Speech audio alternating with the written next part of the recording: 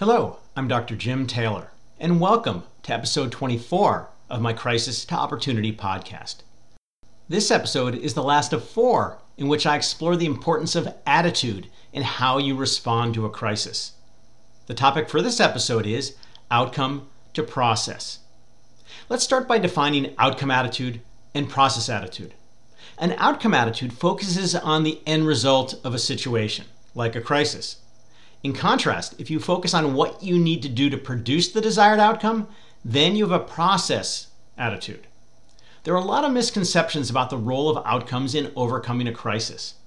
Of course, for sure, the end game is to produce a quote-unquote victory in the face of a crisis, whether it's recouping losses from a financial crash, recovering from a serious illness, finding a new job, or adjusting to parenthood. At the same time, the key question is, how do I go about getting that desired outcome? Ironically, the answer is not what you may think. I often ask people whether an outcome or process attitude would lead to a better outcome. Much to my surprise, most say an outcome attitude is better because it keeps their quote-unquote eye on the prize and pushes them toward the result they want. I would suggest, however, that this outcome attitude actually hurts the progress toward a successful resolution rather than helping it. From an unknown source, hold the vision, trust the process. Let me explain what I see as the paradox of an outcome attitude. As I just noted, many people think that you need to focus on the results you want for you to reach those results. Ironically, having an outcome attitude actually reduces the chances that you will achieve the outcome that you want in a crisis. Here's why.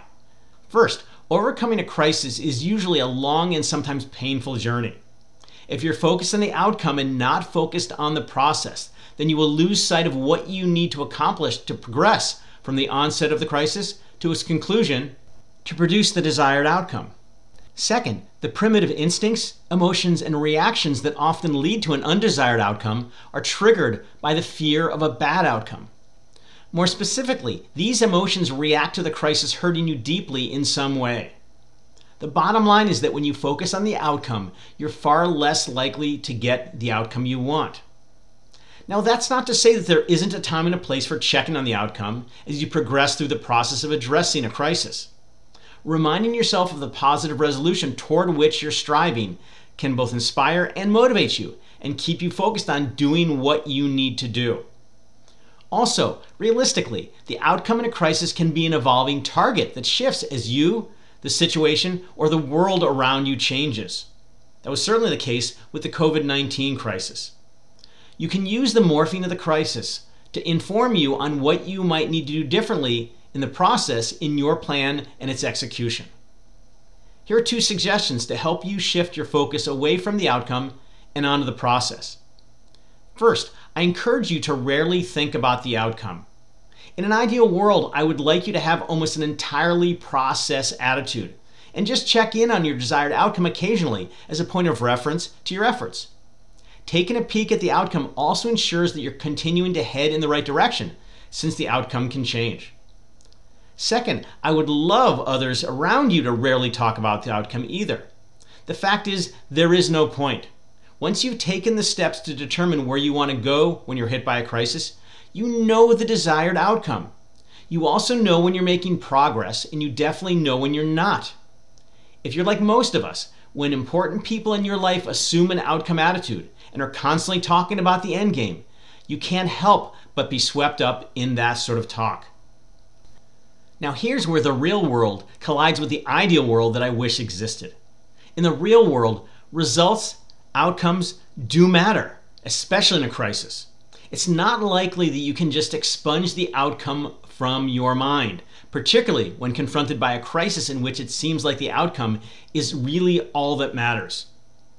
As someone experiencing a crisis, you are playing a high-stakes game in which you have set big goals for yourself, often directed toward a specific and difficult to achieve outcome.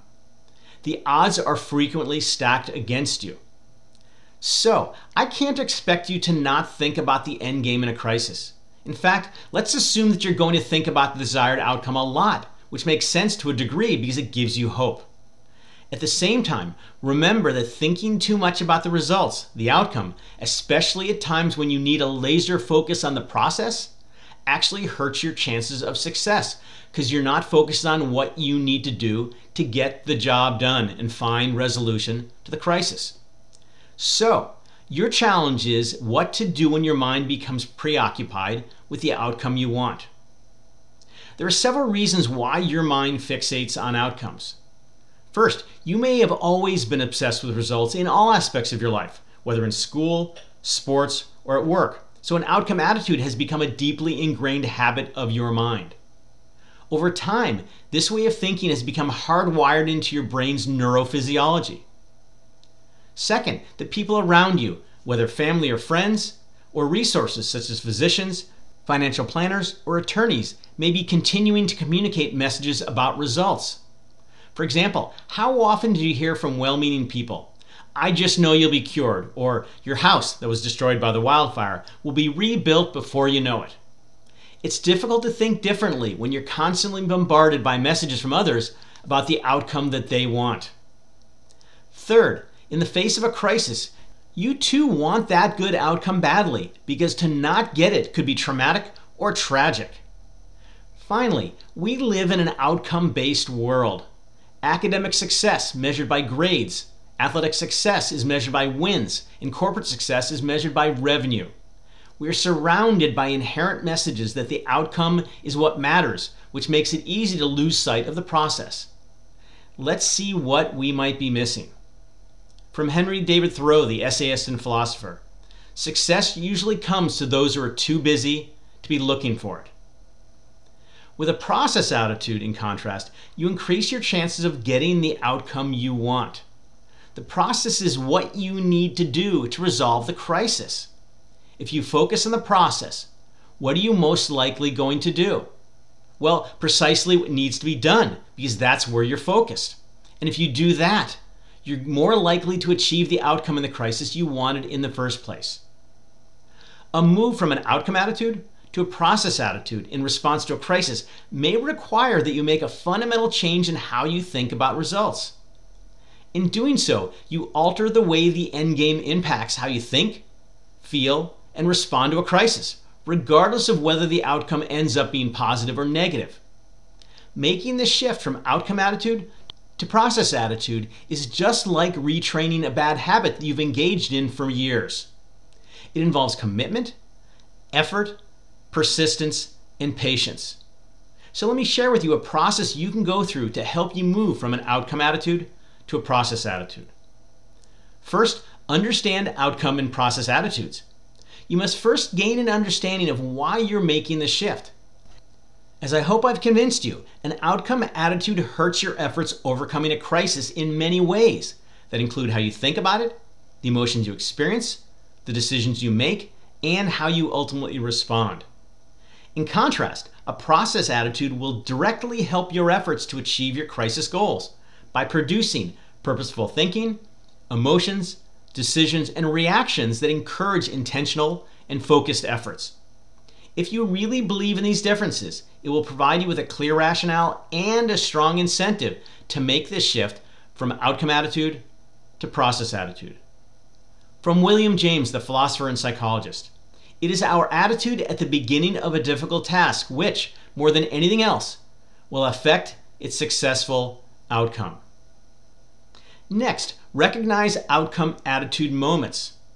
Your outcome attitude will probably arise most often in common situations, such as when a crisis first emerges, the magnitude of the crisis hits you, recognition of its consequences sink in, and especially when you feel overwhelmed, stressed, or upset about the crisis. These times are those forks in the road that I discussed early on in Crisis to Opportunity. You can't take a different road if you don't see the fork. You should have your mental radar on when you're approaching those situations in which your outcome attitude is most likely to get activated. With this recognition, you'll be in a position to make the positive shift to take the good fork from outcome attitude to process attitude. Steve Jobs, the co-founder of Apple, was asked to walk away from the company he helped build after making what seemed to be a decision driven by his own ego rather than what was best for the company. At a speech he gave at Stanford University many years later, Jobs referred to his departure from Apple as one of the greatest things that could have happened to him, because the lack of pressure to perform allowed for the time and energy to be creative, which of course led to all the amazing Apple products that he designed and developed. Now I want to talk about pink elephants and blue hippos. Let me explain.